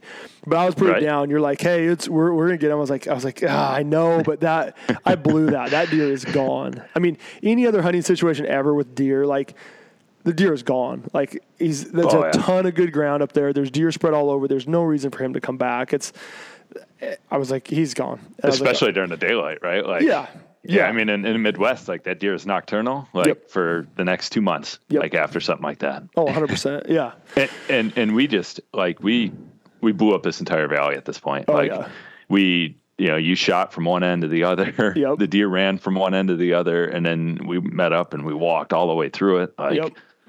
Yeah. Right down the gut just to get out down to the head of that bay to walk out at low tide, and you're just you're like, okay, like, well, we'll keep looking. And so let's try it again. Yeah, get back. I was bummed, and we had just chilled. I mean, made some food, crashed out. It was kind of weird. It's dark a lot, so it's like, okay, when do you go to bed? When do you get up? Like, it was kind of funny, the daylight situation up there. But next day, rinse and repeat. All right, let's go back up the mountain, see what we can see. Or no, was it the very next day? Man, with this hunt went very next day, very well. Yeah, it worked out pretty good. We woke up and it was clear out that morning, and we got on our feet and out of there probably by 7:30. I think we were probably 2 hours before daylight. Yep. 20 degrees, and again, at this point there's 10 or 12 inches of snow on the ground. Yep. Climbed up over the mountain, and actually, like, third time, like, seemed easier. Yeah, right. Every time a little bit better. A little bit better. Right. Yeah. Both in technicality, getting over the rock faces, and then, we kind of had a route. We knew where we were going. And then, so we break over the final ridge, and we got like 100 yards before we get to kind of our glassing spot, and it's cooler. It's cold, but we were dry at least. And so we get up there and the wind's whipping, and like, all right, well, it's, it was blowing harder that morning up there. Yeah, it was cold. And so I went all the way down to base layers, and then layered back up to sit for, I mean, we were planning to sit till like midday when the deer came out. Yeah. So we spent all this time. I mean, probably 20 minutes getting set up, and then I'm still, I'm slow. I'm getting all my shit together. You sit down and you glass for 10 seconds. Nothing. It was crazy. And I was like, I got a deer. And instantly it wasn't even in the wide open snow. I mean, there was snow on the ground, but I was just like, I set my spotter down, bottom of the valley, actually right where we walked through, right in the middle of the valley. Yeah. And there's a deer in the middle of it. And I'm looking, I was like, I got a deer. And I look, I was like, it's a good buck. And I look a little bit longer. I was like, dude, it's him. Within a minute, we knew it. I was like, it's him. I was like, he's back. He's in the exact same spot, like literally the exact same spot. I was like, there's no way.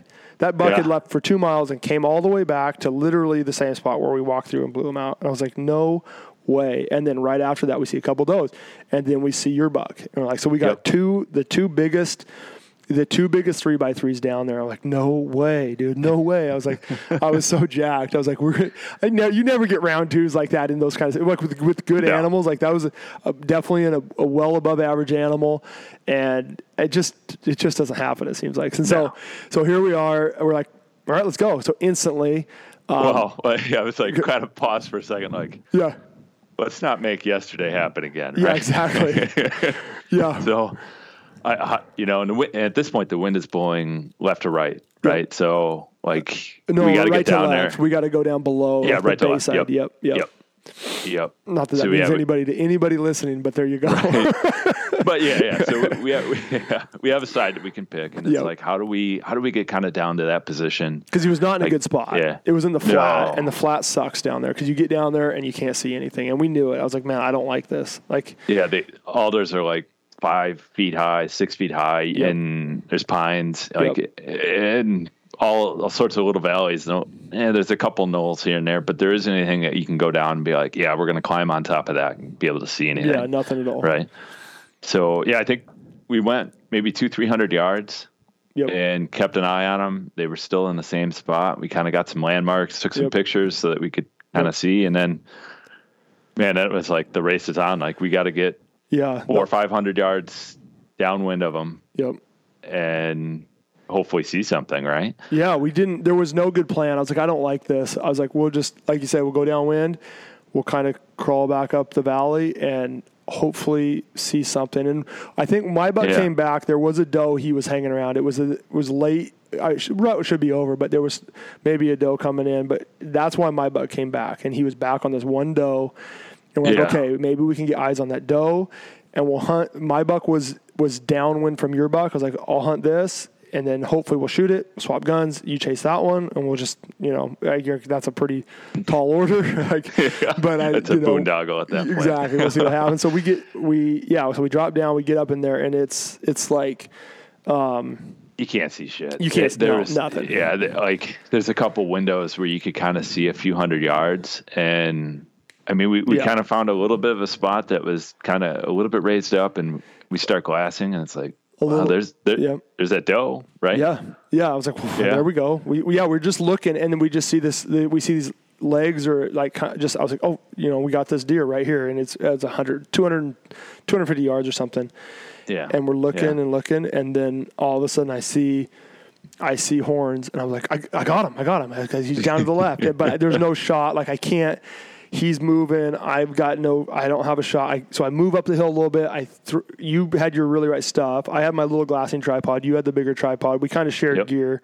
And so I snagged your tripod, left you mine. So at this point, you're going to move.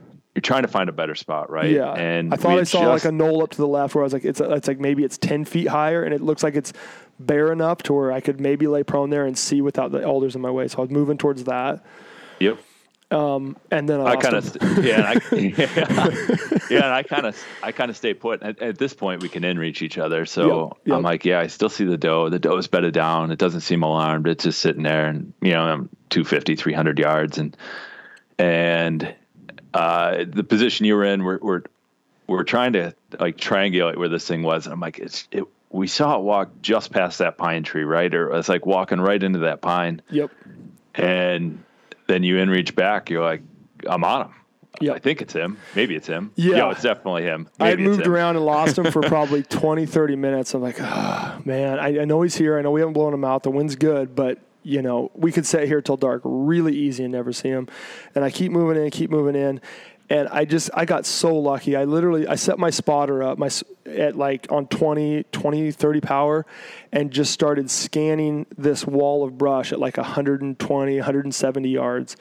And I'm just picking it apart. And I see the nose. I see like 4 or 5 inches of a nose in this pine tree, like 160 yards. And I can see him chewing. He's bedded down. Well, I didn't know he's bedded down, but he was.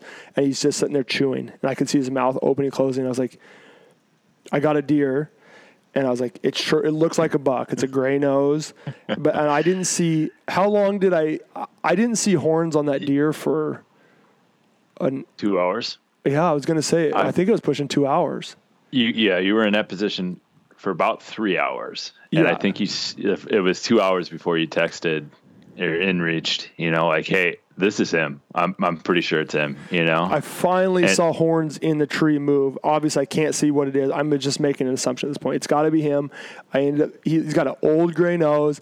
I'm literally looking at zoomed in pictures that we filmed of like markings, and I saw a little patch on his neck, the gray patch, turn in the pines like a couple hours in. When he moved, I saw his horns and his neck for a second. Like pieces of his horns, not the whole thing. And I was like, that's that throat patch. It's gotta be the deer. It's gotta be. And so then another hour, I'm freezing. I'm putting on layers. I've got gloves, and I'm just like sitting there shaking. I'm like, this guy has got to move. And at this point I'd gotten up. I was kind of cold, and I kind of wanted to get a better view. And I'm like, well, if he's on that deer, I want to see if I can. So I kind of circled behind you a few hundred yards, and I was trying to go up, get a little bit of elevation to see down hopefully here. You see the tree we think he's under, and then hopefully see the other deer that we had spotted earlier that morning. So 100%. I kind of move up into position. I'm just glassing with a set of binos, and I can see you, and you're just sitting there looking through a spotter with the rifle deployed, ready to go. Bipod out. I got my dope dialed. It wasn't very far. I'm just laying there waiting. I'm like, so and I don't know where, I've been turning my camera on and filming. I need to post some videos and stuff on social, but yeah. So I'll post some clips and stuff on Facebook here of what I was talking about when his just chewing, of what I could see. I'll show you. So I'm turning my camera on and off. My battery's getting low. I was like, was like, I don't know that I can fit. I don't want to risk losing him. And if he stood up, if he moved to the left, he was gone. If he stepped down, he went below some brush. And if he stepped out just to the right, I had like a little 4-foot opening through the brush where I could shoot through. Yeah. And I was like, and I thought he would step through. He was facing that way. Naturally, he would step up and go forward a little bit. I was like, I hope he does that. If he does, I'm good. If he steps any other direction, I lose him for now. So I was running out of battery on my phone. I put my phone up to film again. He was kind of moving. I could getting a little restless, and just happened to. I put my phone up and hit play, and it wasn't a second after I hit play, he stood up. And so I just rolled down in a position. He took one step forward, and I dumped him. And I got it on film, which was cool because I couldn't just let it run. My battery would have been dead fast. So, because it was cold out. But yeah, I ended up getting the shot and everything. Still never really did see that sticker. I just knew I'm shooting this deer. I'm 90% sure it's him. It ended up being him. He stood up, boom, down, dead. So my misses before were my fault 100%. The gun was fine. and just hammered him. It was, I was jacked. It was, some hunts, I was like, for sure were. I was excited. You were looking down. I was like, yes. I was dancing jacked. around. It was entertaining from my point of view because I could see the whole thing kind of unwind, and I kept kind of going back to the tree, back to you, back to the tree, and after you shoot, like you're up dancing around, obviously cold, right? Oh yeah. I was freezing and excited at the same time. I'm like shaking, like from just, you shivering and then the adrenaline. Like the longer you sit on an animal, like if you're hiking and it comes up, you're like, boom, you don't generally have a lot of time to get like pretty wound up. But when if I lay on an animal for hours, like you're like waiting and waiting and waiting, you're like, my heart rate will move up a lot more than just like, okay, we're moving. There's a shot. Boom. You got time to kind of get yourself fired up. So I had some adrenaline pumping. So I rolled down there. You come down the hill. You get there right after me. We pull it up the hill. I'm going to take some pictures. And then we're like, hey, I was like, leave your 45-70. Here's the 6.5. Here's my binos. Dope programmed him. I said, go kill your buck. I'll start working this up because we were late in the day by then. We're definitely hiking out in the dark. It's 3:00 at this point. Yeah, and it's dark at 4:30. 4:30. Yeah, and we're a long way hours from the cabin, and so you take. I was like, there's no reason this buck stayed here the whole time. There's no reason your buck shouldn't be over there somewhere. But again, it's a long shot because we're in flat, brushy stuff. It's not like we're in the mountains looking into an open valley. So you take off and you give me like a little book full of ammo and a three round mag. Yep. And at this point I have my PRS tripod, which is like a 3-leg deal that goes pretty high, whatever. But like, all right, kind of give me a tutorial on your binos. Like, it just spits out the dope, make sure you lays it good and just dial and go, man. I'm like, cool. All right. Well, and this thing is a boondoggle because like it's crunchy snow, right? It's like 10 to 12 inches of crunchy snow. Yep. There's no sneaking. No. And like, there's some, I don't know, walls of pine or whatever. So I'm moving around the pines and I get to a point, glass, and I can see like in a lot of these spots, like 100 yards, maybe 200 yards in some spots. And I'm like, man, I'm not going to see shit. Like I'm just pushing deer out at this point. Yeah. So I don't know. I'm at this for maybe a half hour and I'm probably only 100 yards from where you'd shot your deer. And I pull the binos up and glass over and I see 3 doe, 4 doe maybe. Yep. And the little like fork horn that we'd saw on the first day that we were there. And I'm like, well, you know what? That's a buck. Like if I came here to shoot something, like I can shoot that. Like, so I deployed the tripod. And again, like we're at ground level, it's 5-foot alders probably all around me. And I'm like, man, I gotta this tripod's going to be almost full extension on top of snow. Well, especially when you punch through the snow and the grass, it's all this tall yellow grass laid over with snow on top of it. So like when my bipod legs went in the day before, like I did the double pull, narrowed up all the way out as tall as I could go. And I set them through the snow and they hit the grass and I wiggled my gun to lock in and they just dropped through the grass. And I was like, okay, never mind. Barrel all the way in the snow. So you're trying to deploy a tripod on top of all that. Like, not stable. And I'm like, so I pull the tripod and I put a bunch of weight on it, shake it. And I'm trying to get this thing to get to like ground level, right? And then I throw your rifle up, go to clamp it in. And of course, like it's loose in the Arca clamp, right? Like it clamps it enough to hold it in place, but like I can slide it back and forth. I'm like, man, like I do not have time at this point. You're not going to readjust your Arca clamp. No. So get it all set up. I lays one more time, and this little four corner is at, I don't know, 400 yards, 400 plus or minus a couple yards. And kind of over towards the hill, going up the hill that we were glassing on initially. Right. Yep. Right. So I got a left to right wind now coming. Yep. And but it's not much. I mean, it was probably a 5 mile an hour wind down there. And I'm like, okay, this is a makeable shot, right? I mean, with a 6.5 PRC. Yep. Tripod, we can do this. It's a big target. Yep. So I hit it with the rangefinder, dial I think 1.5 is what it tells me, and get behind the rifle, and the 3-doe and this 4-corn like just step over this little knoll, and it's clear they're walking away from me. Like I pushed them out, and they step over this knoll and they're gone. Like, well. That's probably the last chance I'm going to have out here. Like that's the last deer I'm going to see. So I leave the rifle on the tripod and I'm like, all right, let's at least glass around a little bit. And I glassed maybe 100 yards to my left. And there's the deer that we'd seen that had a little bit of a limp to it. And it's the one that it was another big bodied, big mass, good, nice rack. Absolutely. Good deer. Yep. Right. I see him. The biggest, second biggest deer of the trip. And if you take the sticker off mine, they're pretty similar frames. Yeah. Inches and everything. Yeah. Yeah, for sure. So I see him and I'm like, man, like that's a makeable shot. I range him and he's at like 405, 410, something like that. Yeah. So I'm already dialed. I'm like, cool. Perfect. Yeah. So I swing over and he's quartered away walking at a decent pace, like away. He pauses for a second, looks back at me, and I shoot. And then, I watch. Like I can't really see, because I'm shooting off of an extended tripod, so I couldn't really see. Like, man, did it actually hit him or not? And there's enough recoil, and I'm like, man. And then he starts walking again. I'm like, oh, come on. And my heart just falls now because I'm like, that was a pretty good shot. And he was stopped. Yeah.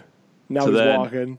I know I got 2 more rounds in the magazine. Yeah. I'm like, okay, send him, and I like, well, hold a little bit more wind and then, sent. He's still walking. Hold a little bit more wind, maybe hold a little high. I don't know.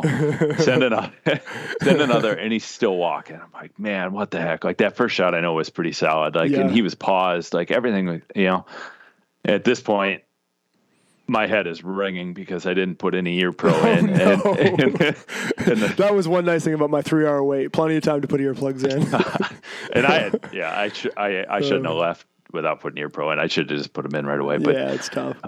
So like, my left ear is just like, it's ringing uncontrollably. Like it's crazy that, this rifle's got a brake on it. It's just crazy. So I quick pull out the little ammo binder you gave me. I load 3 more rounds in the mag. And at this point it had walked behind a good sized pine tree. It was a good landmark for me too. I knew exactly where he was at. Okay. And if he's walking slow, I'm like, he's going to give me a little bit of time here, and hopefully he kind of quarters a little bit to the right, and then I'll have another good shot. I'll have another good like 50 yards where I can engage him again. Yeah. So reload, get the rifle back on, pull out the binos. I lays the tree, and it's at like 420 something. Yeah. I'm like, all right, well, it's another couple clicks, an elevation. Do that. I'm ready for him. I watch him walk out from behind this tree, and he's walking slow, but he's still walking. And I'm just like, come on, man, pause. Give me a second. Give me a second. I don't want to take a moving shot here. Yeah. And he pauses. I shoot. There's enough recoil where I come off target, and I just for a split second, and I come back, and he's not there. Like I don't see anything. Yeah. Like he's not on the ground. He's not running. And I'm like, well, bear just took it. yeah. What happened? So, I quick. I'm like, all right, pack everything up. I put the tripod back together, unload the PRC, throw my pack on, and I'm just running. And I'm like, I just want to get to that first spot where I initially shot and see what happened. And so then I get up there, and there's right where I knew I shot him is to the left of that tree. And I look, and there's fur, there's tissue, there's blood. And I'm like, man, I got him at this point, right? Like, there's snow out here. There's no way he's getting away from me. Yep. And, so quick, send you a message because I don't know if I'm going to be walking for hours or whatever. Send you a message. So I'm sitting there taking pictures, trying to hurry up. I'm trying to get this thing. I want to mount it, so I'm caping it out. I'm hurrying. You got to really clean those carcasses up. Every last thing. So I'm taking pictures for Fish and Game, taking every last bit of meat off of this thing, and then I hear shots go. I'm like, it's going to be a late night, and then I hear another one and another one. I'm like, I wonder what's going on over there. This sounds awfully familiar. Anyway, so you're still hiking. Yep. Send you a message. Hey, I got hair, I got fur, blood, whatever. I'm on this thing. And then, so then I just grabbed I basically set my stuff down. I got your binos and your rifle. I'm like, I'm going to go after this thing light. Yep. And like 30 yards later, just after the tree or whatever, there it was. It just keeled over. Nice. And so cool. 4 shots. I do think my first one was my best shot. It was quartered away. It came in, went through the lungs. Yep. It was a good kill zone shot, whatever. And then one of the other 3 hit it in the hindquarters. It actually didn't damage that much meat or whatever. No, it didn't. But did you hit 2 or 3 times? 2 times. 2 times. Okay, I was thinking 3. Yeah. But okay. Yeah, that's awesome. And then you got him. I was like, no way, right on. I was like, okay, I'll hurry up. Let's go. Then so we're probably 500 yards apart at this point, and I make my way back to you. Yep. Help clean up whatever, get your pack on you. Yeah, we were just kind of game bags. I had everything kind of laid out in the snow, cooling, and then you rolled over, pulled the game bags out, and you just held them open. I chucked back straps, all the meat in, packed everything up, and we're like, all right, let's go. So hiking to yours was the wrong way, and I was heavy. I was 100 and some pounds. I don't know how much, but so I was like, we kind of cut instead of going straight to you, we kind of cut. Across, and I was like, I'll dump my pack kind of in line on the line. We'll hike out, and then we'll walk up to yours with, skin and stuff. Because you just walked up, saw yours and left. And so we had to go take all the skin and stuff up there. We rolled over there pretty quick, and man, we made quick work of yours. Yeah. You dug into it, I dug into it, and we got that thing taken care of real quick. It was like right at dark now. Yeah, it's dark. It's dark.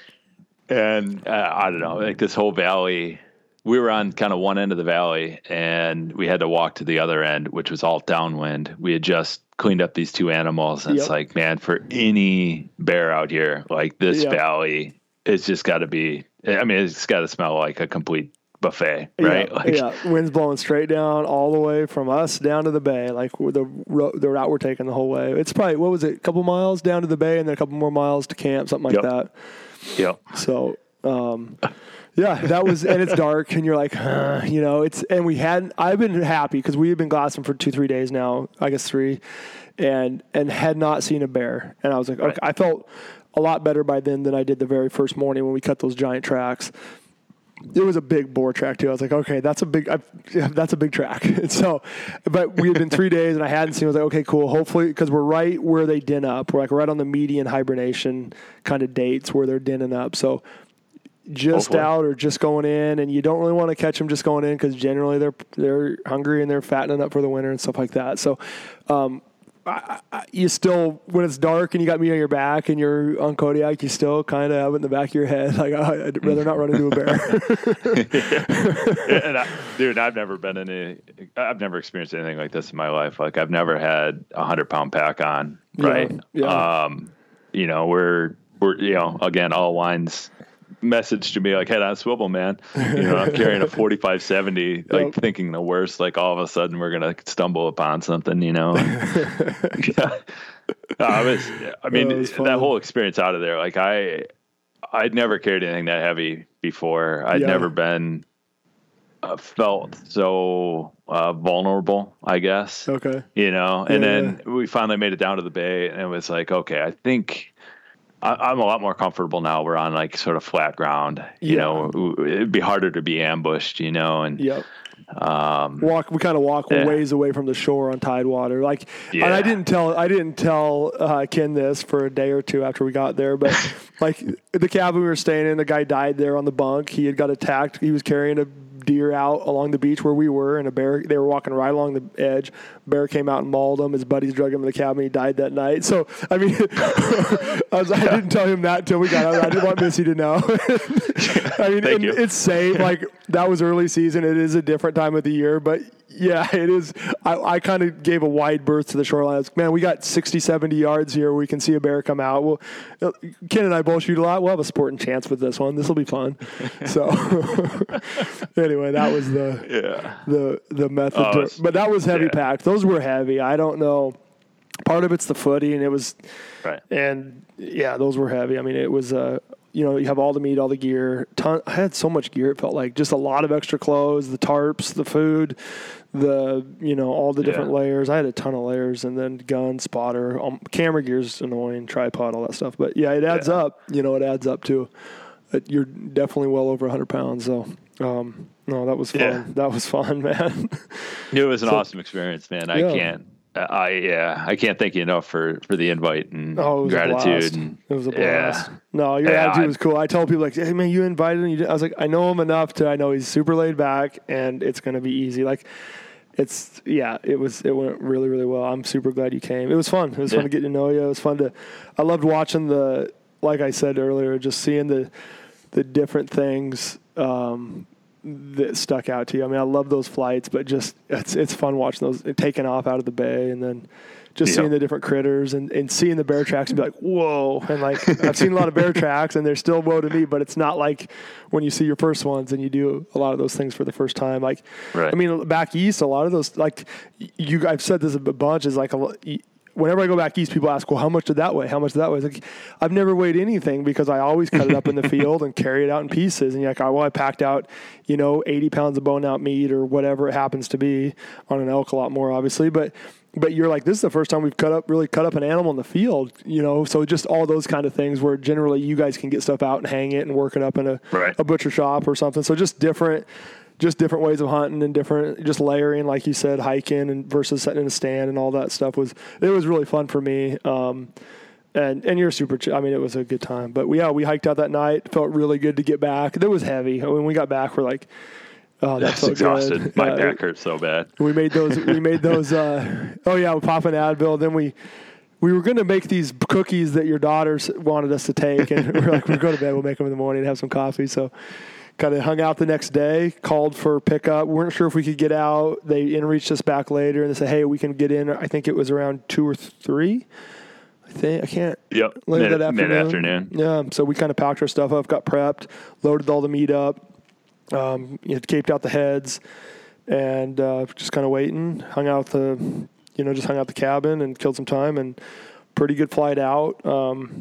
It went smooth. We didn't have flights booked off because we booked one way up. So kind of getting flights off of Kodiak was a little bit of a pain, but it ended up working out really well. Right. I got moved on to an earlier flight. I was going to have to stay there longer, and it worked out where I didn't. And it worked out. Everything was, as far as an Alaska trip, went about as good as it could possibly go. Roland flies a ton of people. He's got more hours in that plane. He said he had 29,000 hours in that plane. Which is insane. Pilots are going to be like, wait, what?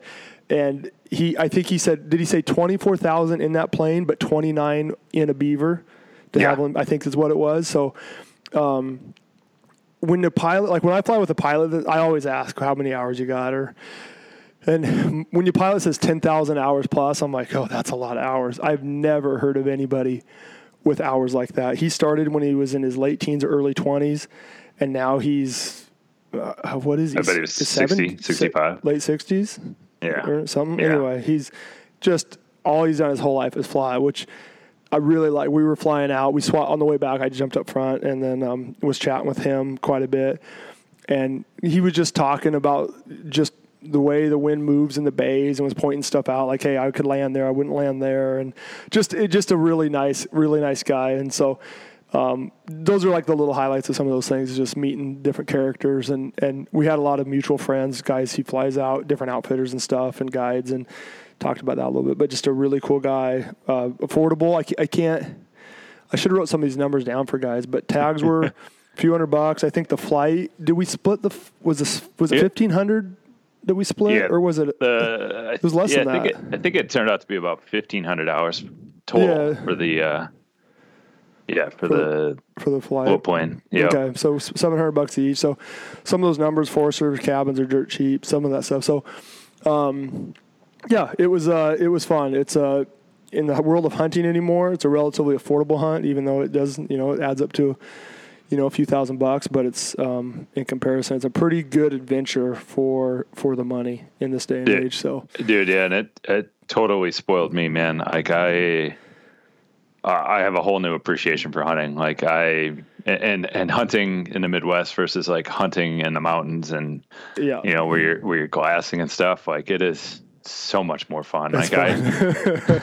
I love it. Yeah, totally spoiled now. And like, I mean, I've been looking at different trips now. Like, after having, a Sitka now, it's like, well, obviously whitetails from back home. Like, okay, well, I want to try goose deer. I want to try mule. I want to get an elk. Like, I'm totally turned on to it now. So this podcast is to announce Ken's beginning to chasing the North American 29. Sorry, Missy.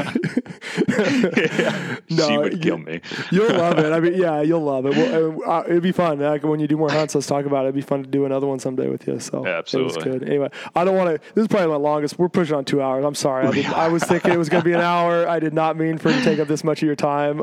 Thank you, and I'm sorry. No, all good, man. All good. Well, I'll let you go.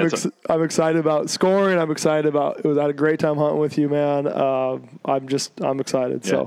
So heck yeah. Thanks again. Well, I appreciate the trip, man. Thank you, and thanks for the time on the podcast here. Yeah, absolutely. Okay, man. Right. Have a good one. See you, buddy.